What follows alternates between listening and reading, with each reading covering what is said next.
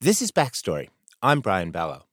Chinese President Xi Jinping arrived for his recent state visit with some contentious topics on the docket. It's his first as China's leader and comes amid growing tension over cyber hacking and military moves in the South China Sea. Tensions between the world's two biggest economies are nothing new. Back in the early 19th century, trouble centered on the American role in smuggling drugs to China. You could say it ripped the fabric of Chinese society. Today on Backstory, the history of U.S.-China relations, from secret Cold War diplomacy in the 1970s to conjoined twins who challenged America's black and white notions of race in the 1830s. The Virginia assemblymen ultimately decided they were slaves, and they said, we're Chinese, we're not some menial piece of property. Coming up on Backstory, the tumultuous history of U.S.-Chinese relations. Don't go away. Major funding for Backstory is provided by an anonymous donor, the National Endowment for the Humanities, the Joseph and Robert Cornell Memorial Foundation, and the Arthur Vining Davis Foundations. From the Virginia Foundation for the Humanities, this is Backstory with the American History Guys. Welcome to the show. I'm Brian Ballow, and I'm here with Peter Onuf. Hey, Brian. And Ed Ayers is with us. Hey, guys. In 1880, Americans learned how the United States collapsed, at least in the pages of one novel, Last Days of the Republic. So the book says that it is actually for readers in the 20th century who want to know how the American Republic fell in the 19th century. This is Gordon Chang, a historian at Stanford University. He says that the book's author, Puritan Dooner, pinned the country's fictional downfall on one group of people, the Chinese. Like all good propaganda, Dooner started with some actual facts. Many Chinese immigrants had indeed begun arriving on U.S. shores in the 1840s and 1850s, but he then presented an apocalyptic vision of what this influx of Chinese people meant for the country. In order to insert themselves into American life, they become citizens by the hundreds of thousands. They become voting members of the Republic and use this not to strengthen the Republic, but to gather power for themselves, first on the West Coast, and then these hundreds of thousands, if not now millions of Chinese who are in the country, that they now rise up to become soldiers.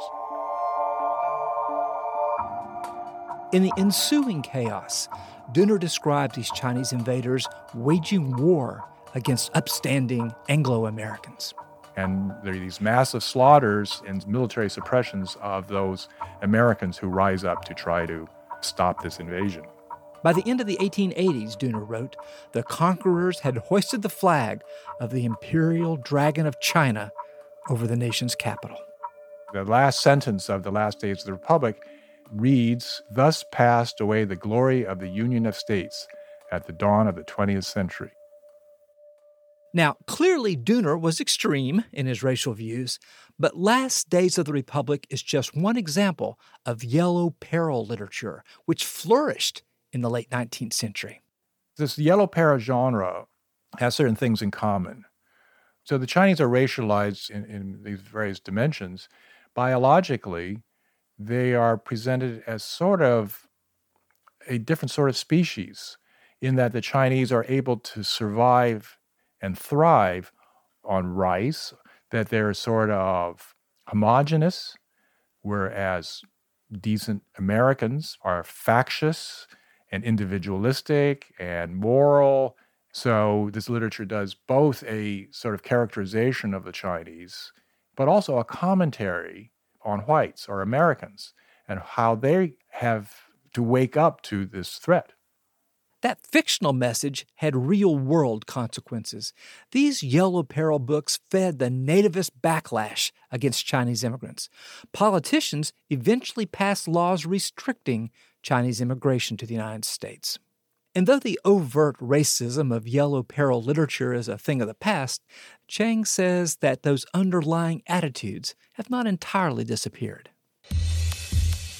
$300 billion. That's an estimate of how much American businesses lose in intellectual property theft every year, most of it blamed on the Chinese. I think you have to do something to rein in China today. They're making it absolutely impossible for the United States to compete.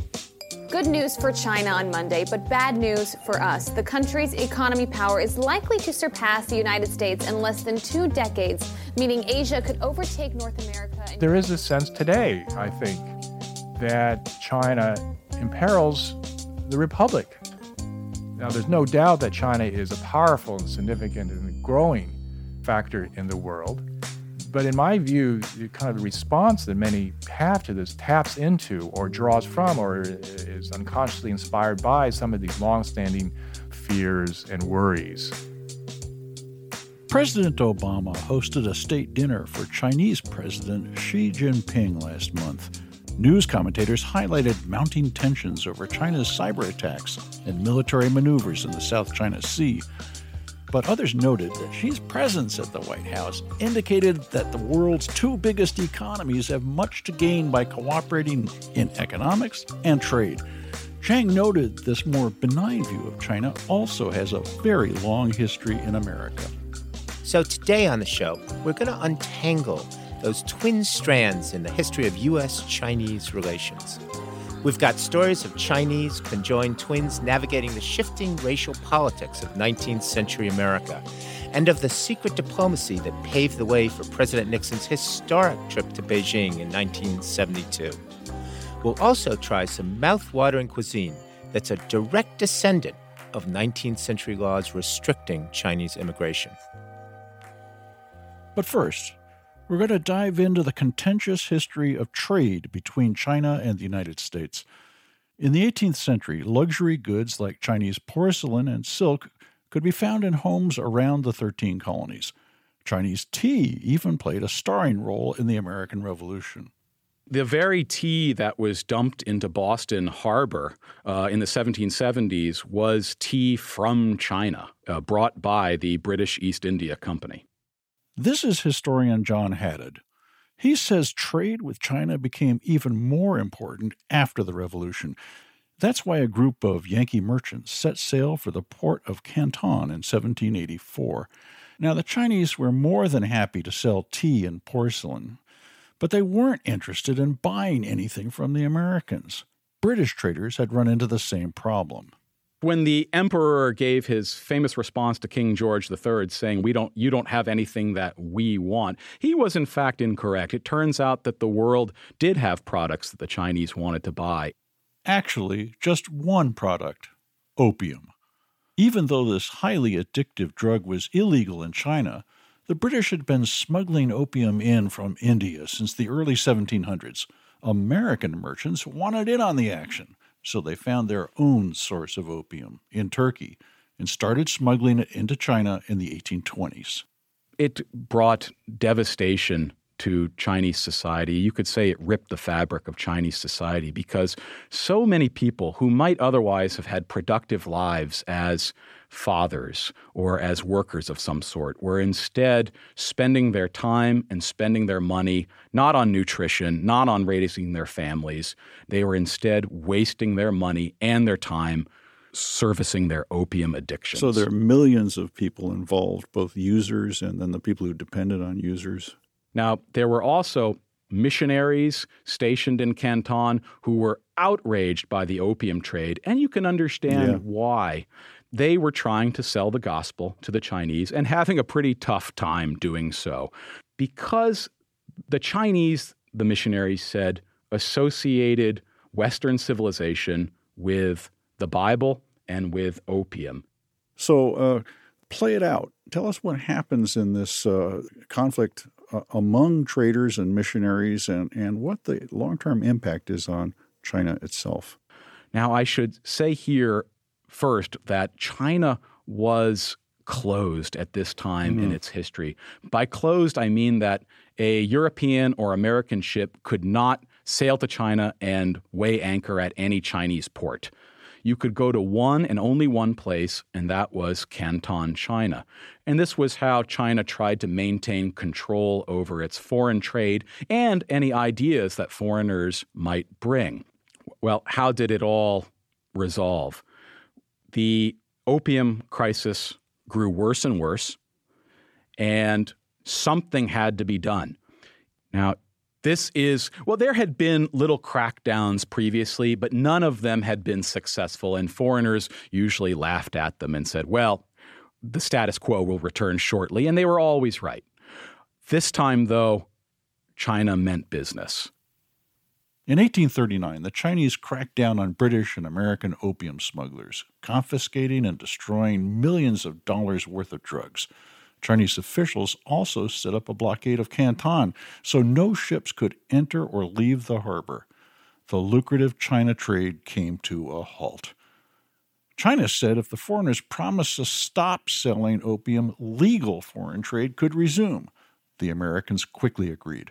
The British were another story, however, and they sent word to Parliament and to the Queen that injustices had happened in China, and England responded by sending state-of-the-art warships. And we know what's coming. The Opium War is what's coming.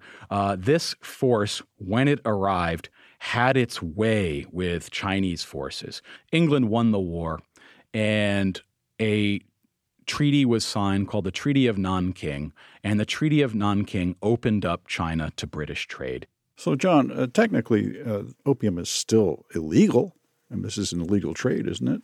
Yes, the opium trade would continue as usual, but now China had lost the will and the resolve to try to block it. So opium trading becomes much more common after the Opium War than before. Right. And our righteous Americans come back and rejoin the trade? They did, and they resumed opium trading. China has stopped cracking down on opium and is now looking the other way. China is weakened at this point. The people who are promoting morality, of course, are the missionaries. We've left them to the side for quite a while now. They were cheering on that anti-opium initiative, but it failed. So how does this play out? The missionaries found themselves in an interesting position. They abhorred the traders, always did, because the traders brought opium. They also were angry at the Chinese government for remaining closed, and they desperately wanted for China to open up to missionary activity. So their view on the Opium War was that it was an unjust war, yet they were in favor of those British gunboats blowing China open because they wanted access to Chinese souls. So missionaries were in this strange position of being against the purpose of the Opium War to protect the opium trade, but rooting for the British because they viewed the British as the hand of God, a battering ram to open up China to evangelical activity. So the bottom line is that Christianity followed the opium trade, that was the vector. That's what opened China. And that of was course, the missionaries wouldn't say that, but yes. They're free riding on that, on the diffusion of opium and that vigorous trade. Yes.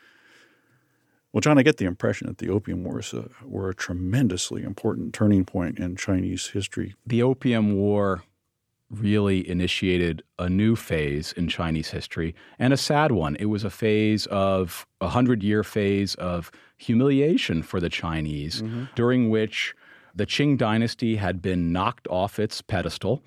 And that means that both Chinese civilians and foreigners alike both viewed it as weak and in decay. The end of the Opium War, China must now put down internal rebellions that challenge the Qing dynasty's sovereignty, and foreigners see that they can bully China, that they can set up little fiefdoms, if you will, in the treaty ports and then gradually expand their advantage.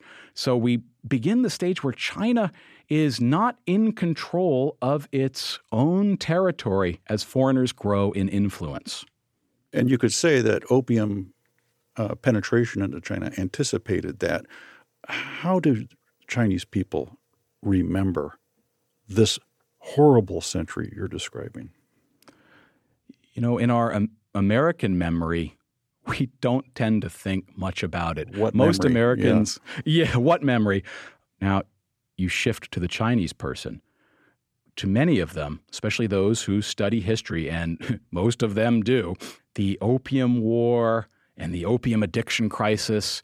It's as if these things happened yesterday. And Chinese people today still feel acutely the humiliation that began with the Opium War. They still think about that today, which is why when you turned on your televisions in 2008 and you watched the Olympics, you could probably see, even if you didn't know much Chinese history, that China was saying through the Olympics and that elaborate opening ceremony, we have arrived. We are back to being the Middle Kingdom, the center of the world.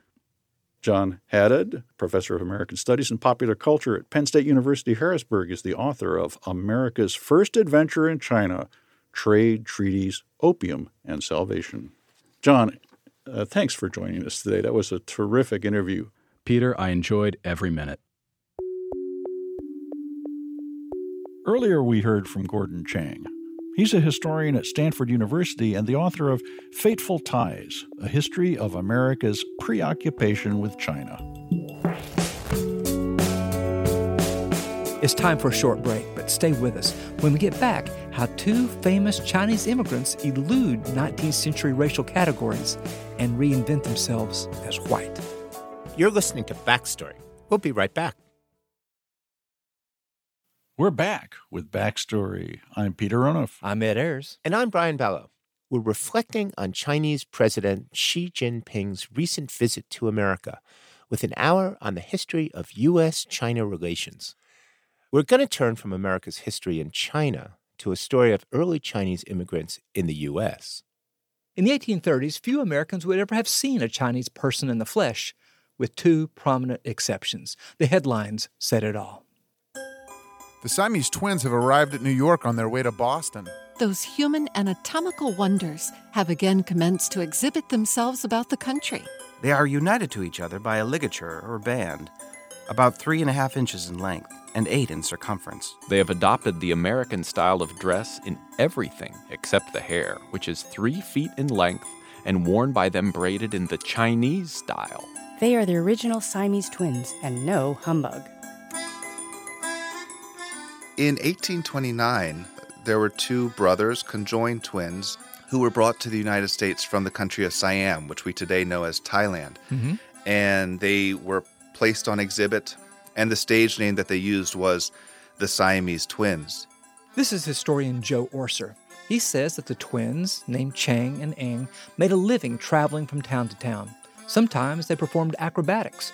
Other times they simply sat in a parlor for an intimate chat with customers.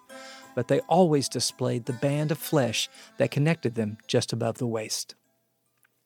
From the beginning, Americans had medical and philosophical questions about the conjoined twins, but much of the talk focused on their race.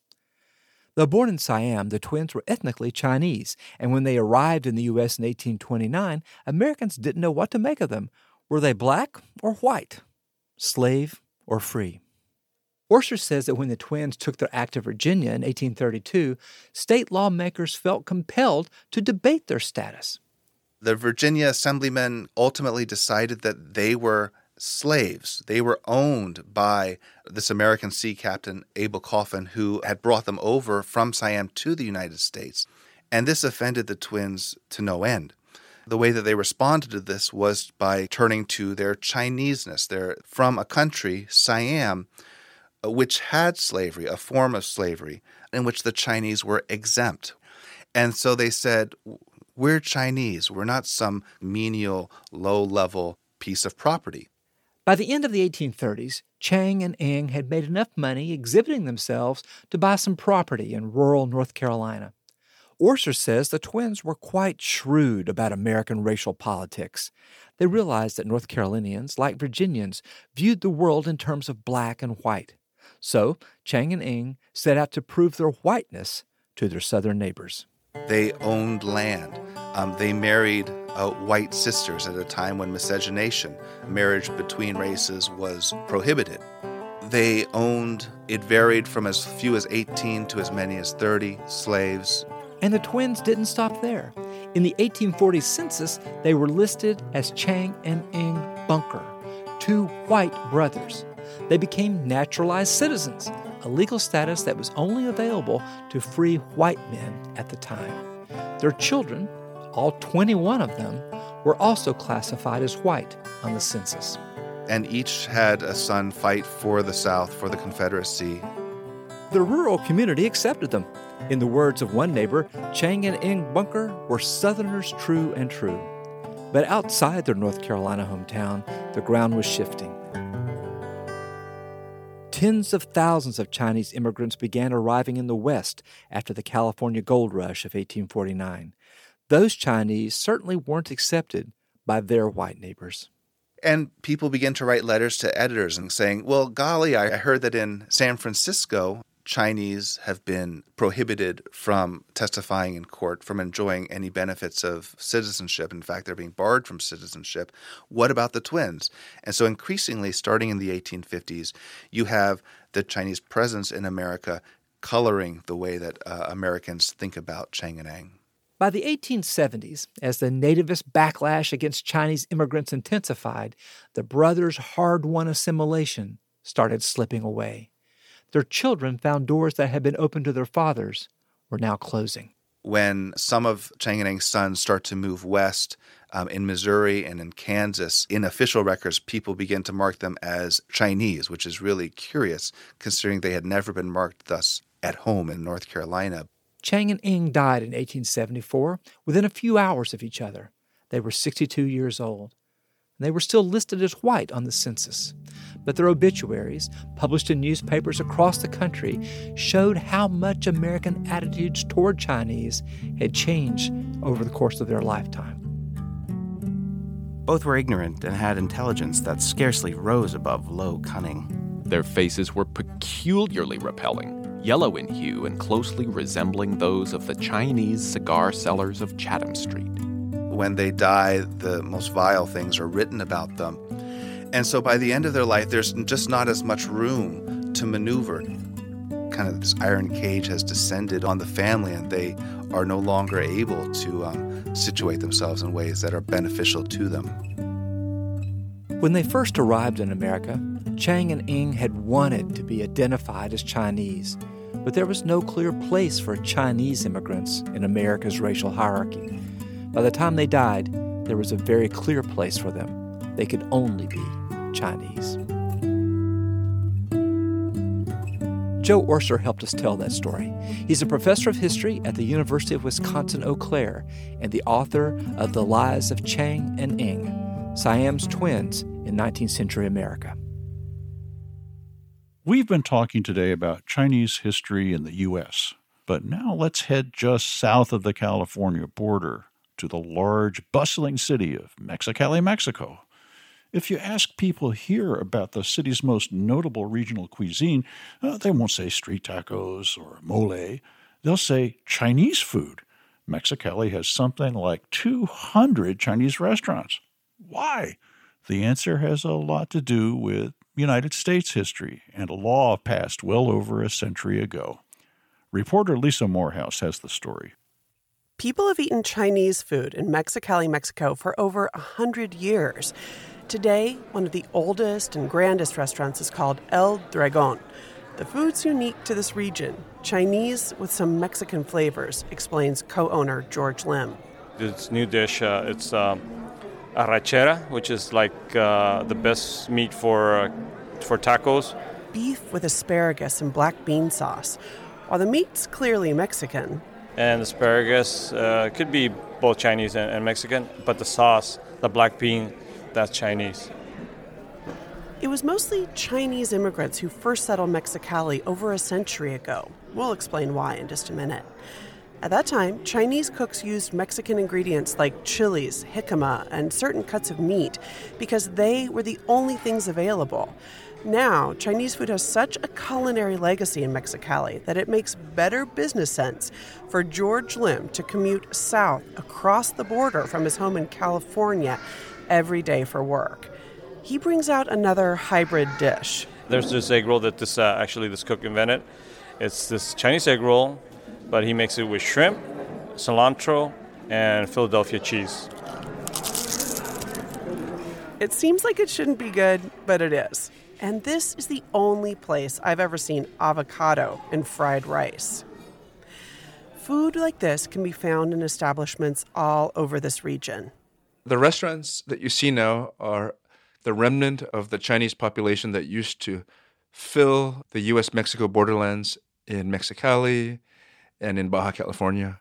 This is Robert Chow Romero, a professor at UCLA. He teaches in both the Chicano Studies and Asian American Studies departments. Chinese started to go to Mexico after the Chinese Exclusion Act was passed in the United States.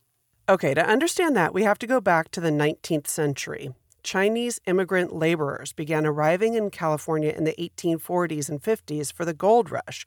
They helped to build the Transcontinental Railroad and establish agriculture and fishing industries in the West. It's kind of a sad history. White workers in California did not like Chinese immigrant laborers. They felt that the Chinese worked for really cheap wages and they couldn't compete. And so there was an organized anti-Chinese movement. So in 1882, Congress passed the Chinese Exclusion Act, prohibiting any immigration of Chinese laborers. The Chinese were the first ethnic group ever in U.S. history to be singled out and banned from the United States. The Exclusion Act didn't stop immigration, it just redirected it.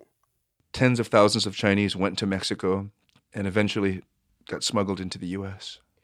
So the Chinese invented undocumented immigration from Mexico, smuggling with coyotes. Guides hired to lead people across the border. And smuggling with false papers and in boats and in trains and all those kinds of things. The infrastructure for that was all invented by the Chinese. In fact, today's Border Patrol grew out of what was called the Mounted Guard of Chinese Inspectors. These were men on horseback, then cars and even boats, who monitored the border from Texas to California to keep the Chinese out.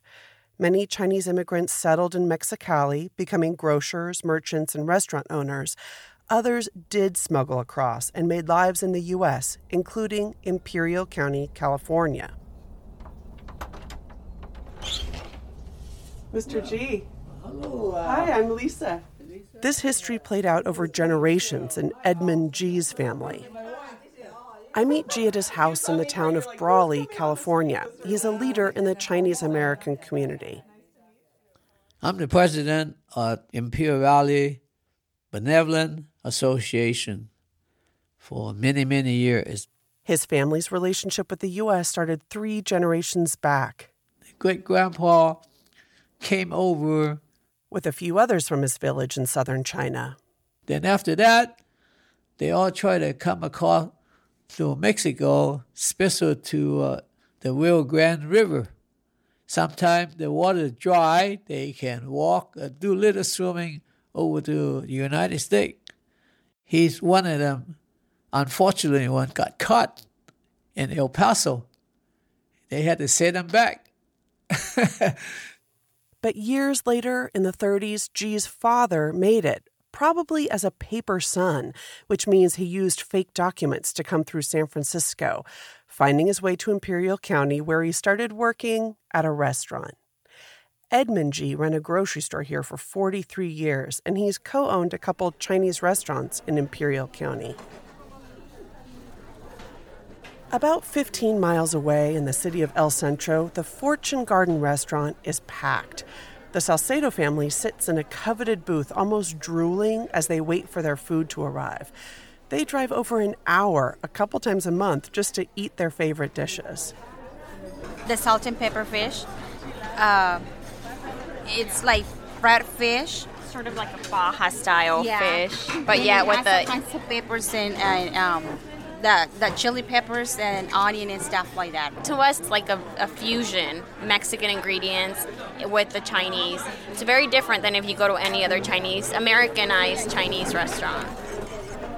I leave the Salcedo family as they carefully mix Chinese mustard, a little spicy sriracha, and ketchup into a special dipping sauce for barbecue pork. When they order, they don't say barbecue pork. They say carnita colorada. This is restaurant owner Janessa Zhao, who came to the U.S. from southern China. Her husband Carlos is from Mexicali, Mexico, where he worked in Chinese restaurants. The food doesn't look exactly like what Zhao remembers from back in China. You can see every table they have lemon. Chinese food, you don't eat lemon, right? And the kitchen looks different too. Here, the cooks speak to each other in Cantonese, but the waiters speak Spanish and English. One simple snapshot of how history has shaped the people and cuisine in 3 different countries. Sí, con verdura, por favor. Con noodles aparte.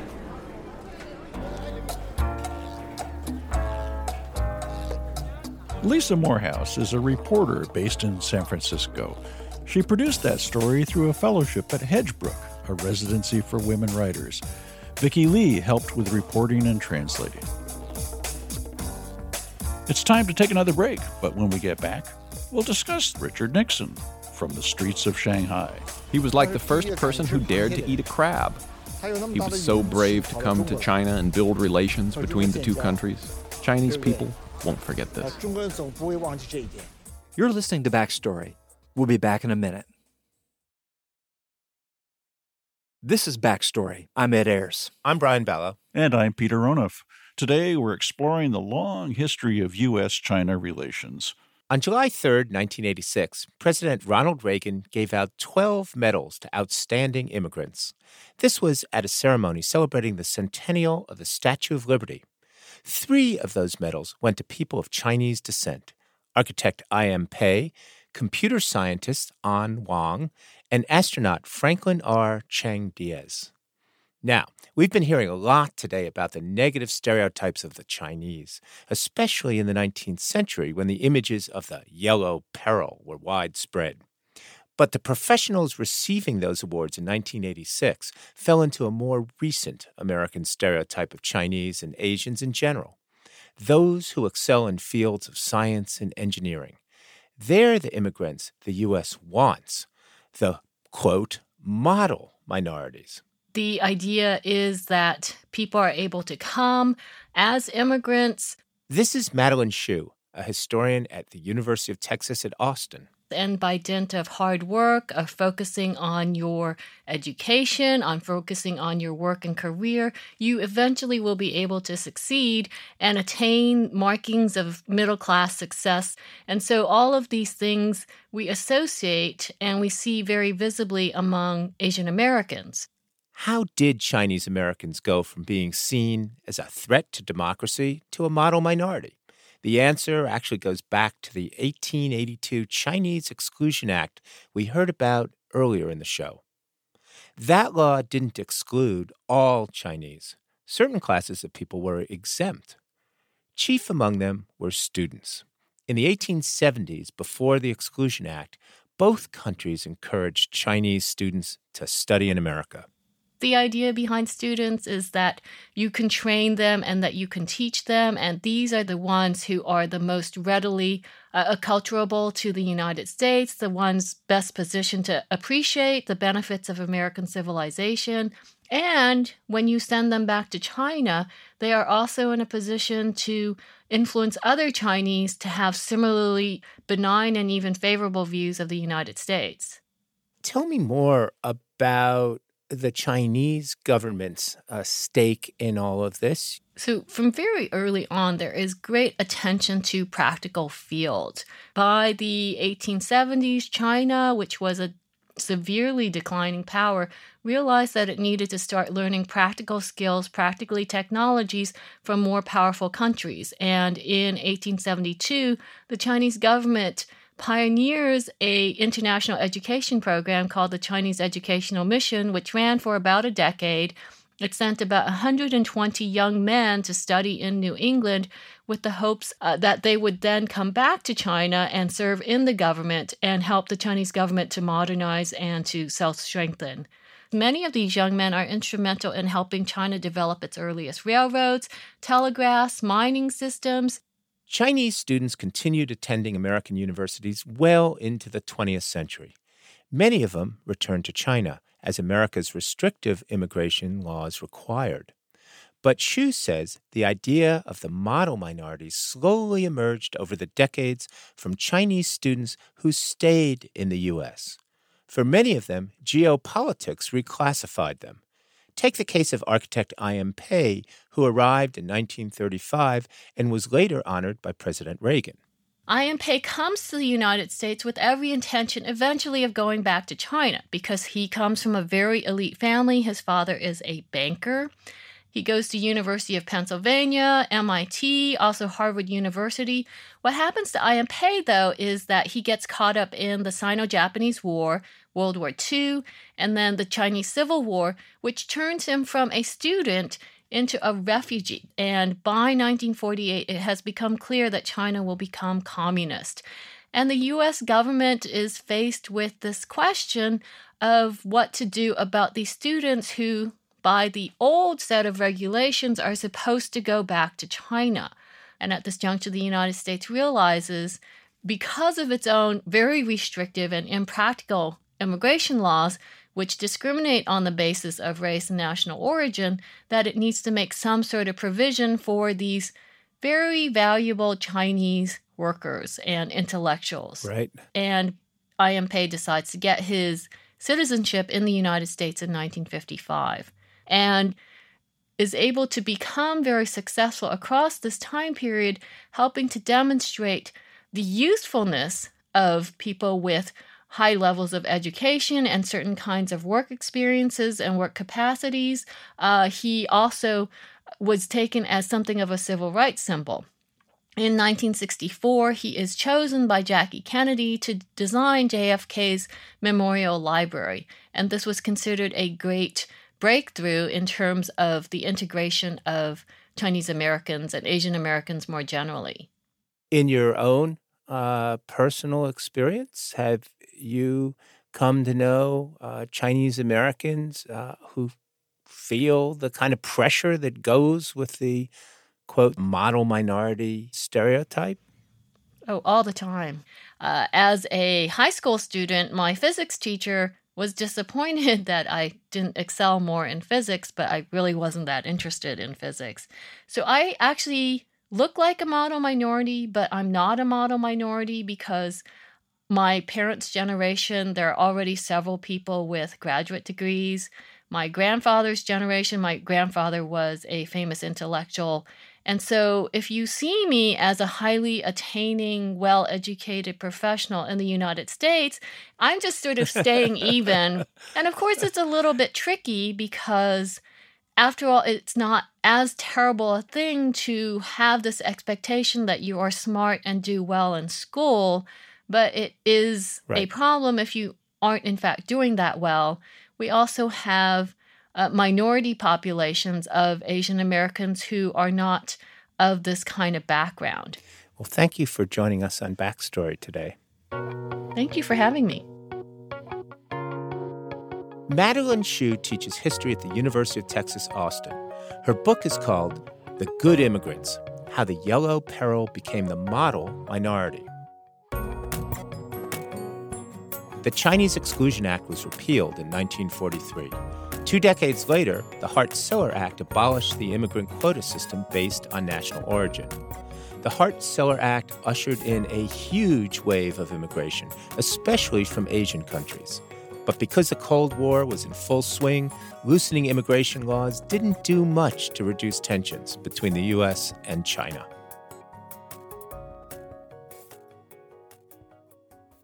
Every once in a while, we like to take questions from our dedicated listeners who write to us on Facebook, Twitter, and our website.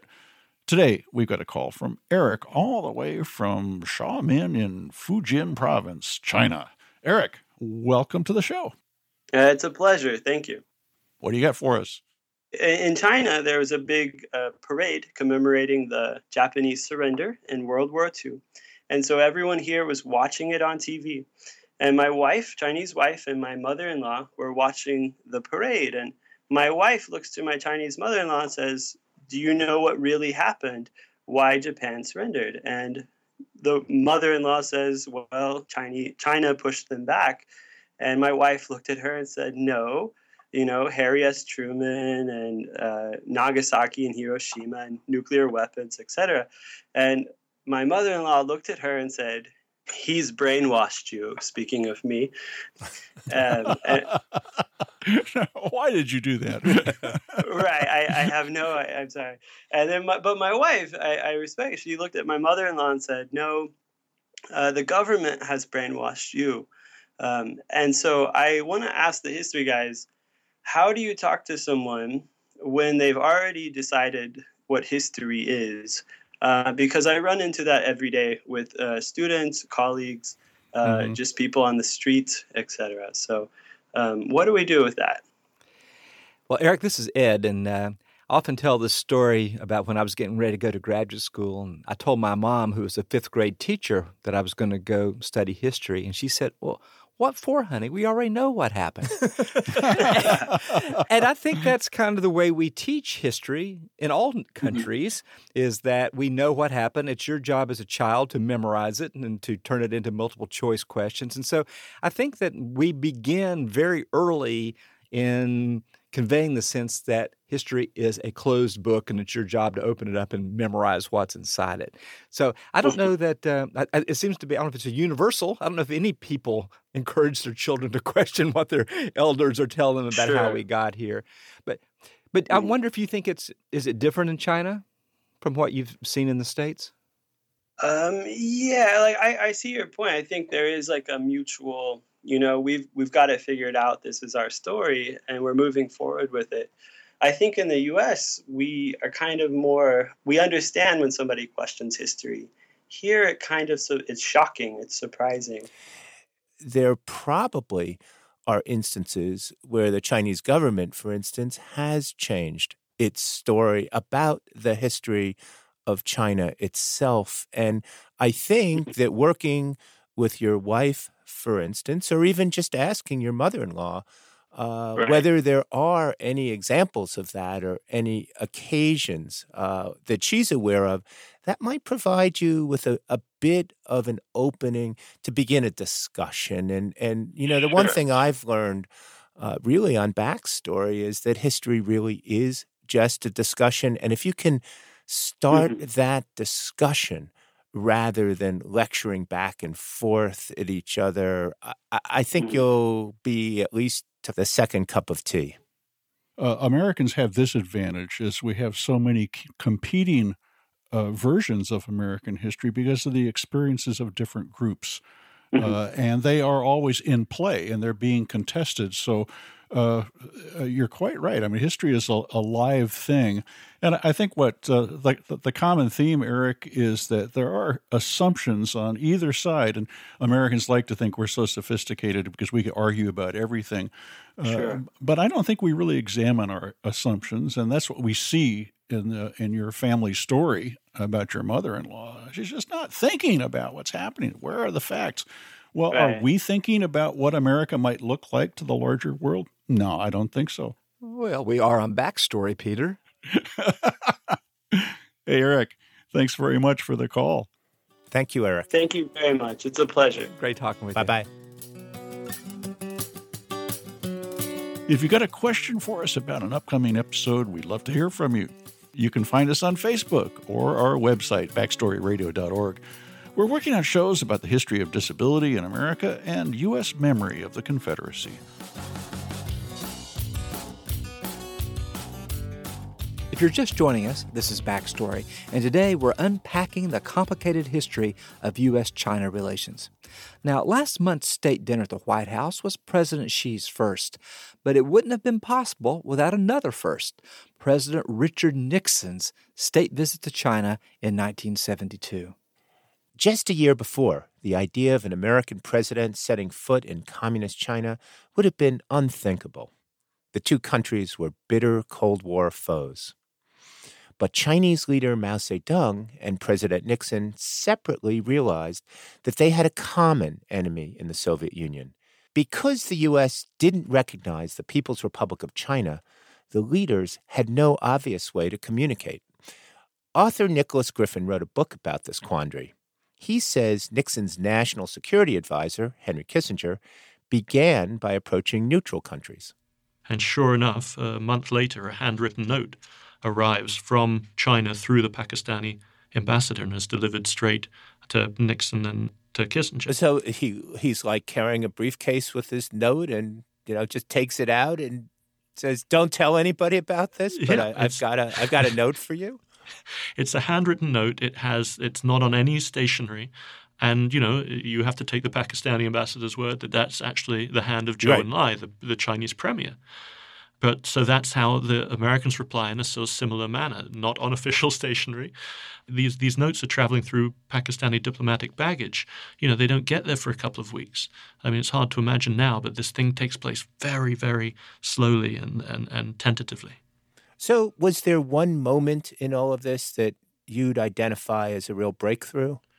Well, there's sort of one moment where it sort of forced the breakthrough. They start doing this sort of slow motion dance of like, I'll do this and then we'll see what your signal is. Mm-hmm. And this was all going well back and forth until they made their move that we didn't catch.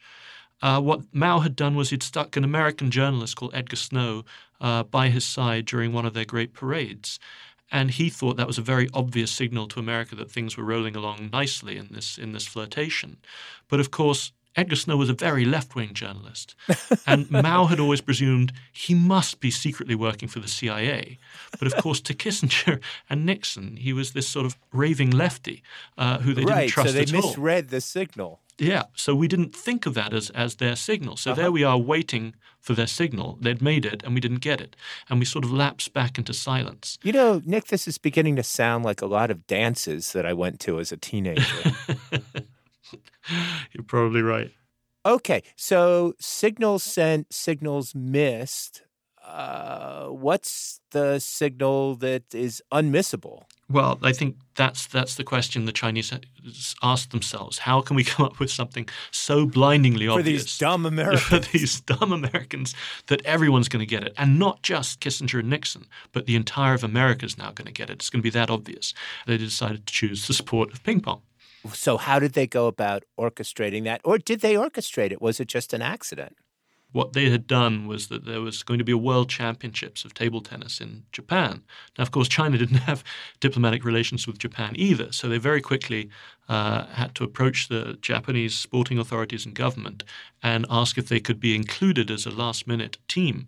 And the idea was to have the Chinese table tennis team approach the American table tennis team, which was the strangest collection of this broad section of America. So it had everything from, high school girls to a black immigrant from Guyana who worked in the United Nations, to a hippie, Glenn Cowan. He the guy was 19 years old, had sort of long brown hair and wore tie-dye bell-bottom trousers. It couldn't have been a greater difference between the two teams. There was the Chinese team who were sort of basically lived in an enclosed sphere in Beijing, and all they did was play table tennis and study Mao's thoughts. And then here come the Americans. This mixture in the United States. Yeah. All right. So there they are in Japan now. It's what, 1970 now? It's 1971. 1971. So what happens there in Japan?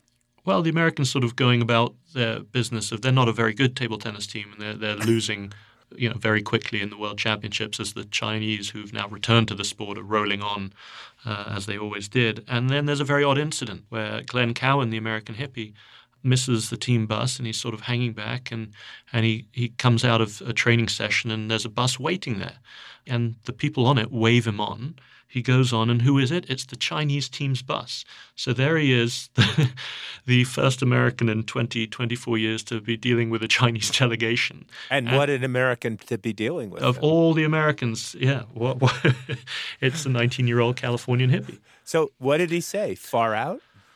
Pretty much. He sort of made sort of revolutionary overtures, as one would. That, there are people who believe in revolution in our country too. This is California, early 1970s. You bet. Right. And who comes to greet him from the back of the bus but the greatest table tennis player of all time, a man called Chuang Tse-tung, who is very much working hand in hand, with his sporting authority and the government. And he gives Cowan this elaborate present.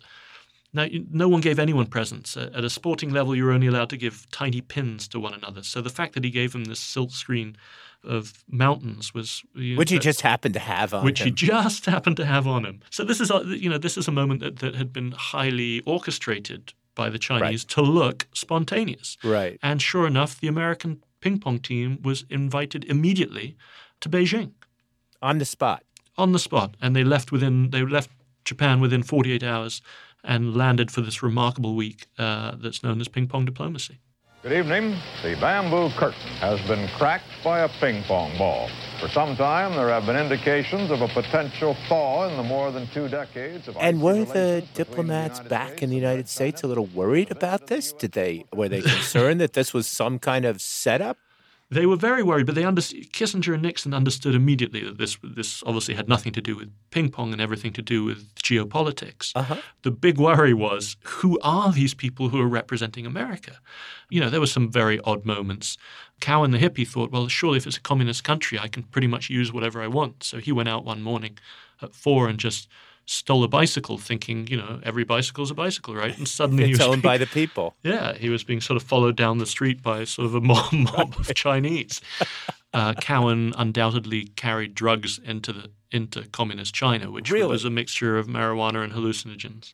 Interesting. It was a very bizarre time, but the number one thing was that the Chinese weren't going to let anything happen to the Americans, and the idea was to get through this week, because what the brilliance of using something cultural in a circumstance like that is it carried with it, or rather changed, what the people of the respective countries thought of one another. Right. So if you look at opinion polls at the end of 1970, that's still very much against the Red Chinese. They basically hadn't budged. But suddenly, in the spring of 71, the Chinese are humanized through ping pong and their good treatment of the American team. And you suddenly get a majority of Americans who want to invite Red China into the United Nations. And how does this lead to Nixon's famous trip to China in 1972? It all happens very quickly. So you get the spring of 71 is when the ping pong team arrive. By July, you have Kissinger going on his secret mission to figure out if the Chinese would like to invite Nixon. And Nixon arrives in February the next year. So it's really 1, 2, 3. I think from a Chinese point of view, it's fantastic. If you think of any negotiation, the first thing you want to secure is home court advantage. Yes. The Chinese did that with the ping pong team. They did it with the arrival of Kissinger, and then they did it again when Nixon arrived. Do you play ping pong? I play a little. I'm not particularly good. Is there anything about the game itself that you think lends itself to diplomacy? I understand now that there was this long history of the internationalization of the sport that allowed the Chinese to get involved. But what about the game itself? Do you think it's particularly conducive to diplomacy? I think, I'll tell you what the experts will tell you, that it sets off the same part of the brain as chess does, which is your strategy and diplomacy. But the difference is, of course, that the ball's coming towards you at 70 miles an hour again and again and again. So you're thinking on your feet. The other big difference is, of course, how close you are to your opponent. It's remarkably close. So you can actually read human emotions on your opponent's face. So absolutely. And that net can look awfully low, especially against a good opponent. Especially after a beer or two, yeah. Well, thank you so much for joining us on Backstory. Thank you so much for having me.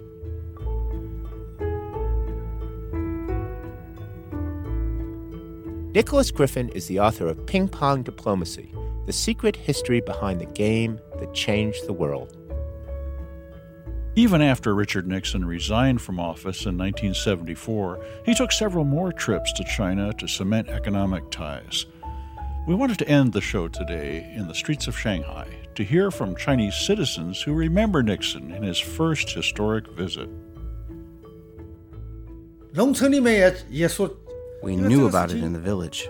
It was a big deal. Everyone in the country listened to the radio, the National People's Radio. Back then, we were a closed society. We didn't know about foreigners. If we saw one, it was like seeing an exotic animal. Nixon the person didn't leave much of an impression on Chinese, but his actions affected us greatly. We thought Nixon was a great man for coming to China and allowing the U.S. and China to be able to communicate. I think he is one of America's greatest politicians. He was like the first person who dared to eat a crab. He was so brave to come to China and build relations between the two countries. Chinese people won't forget this.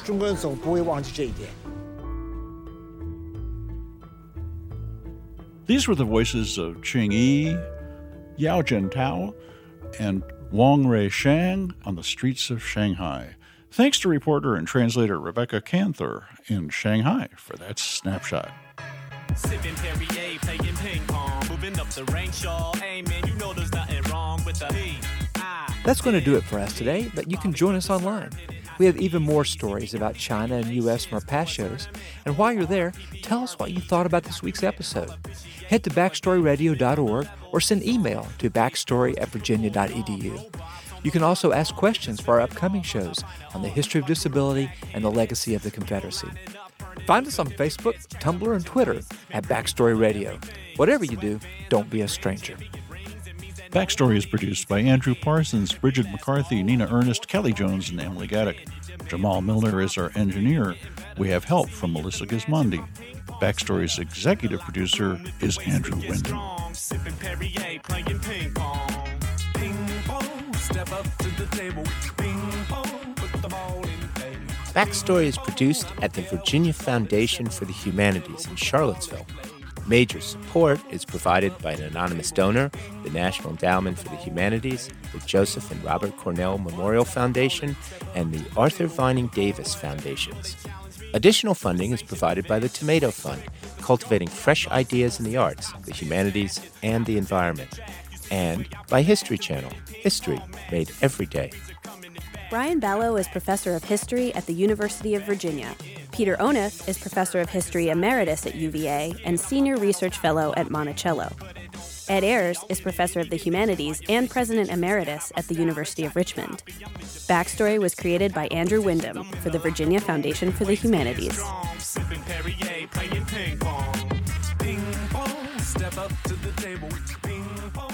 Backstory is distributed by PRX, the Public Radio Exchange.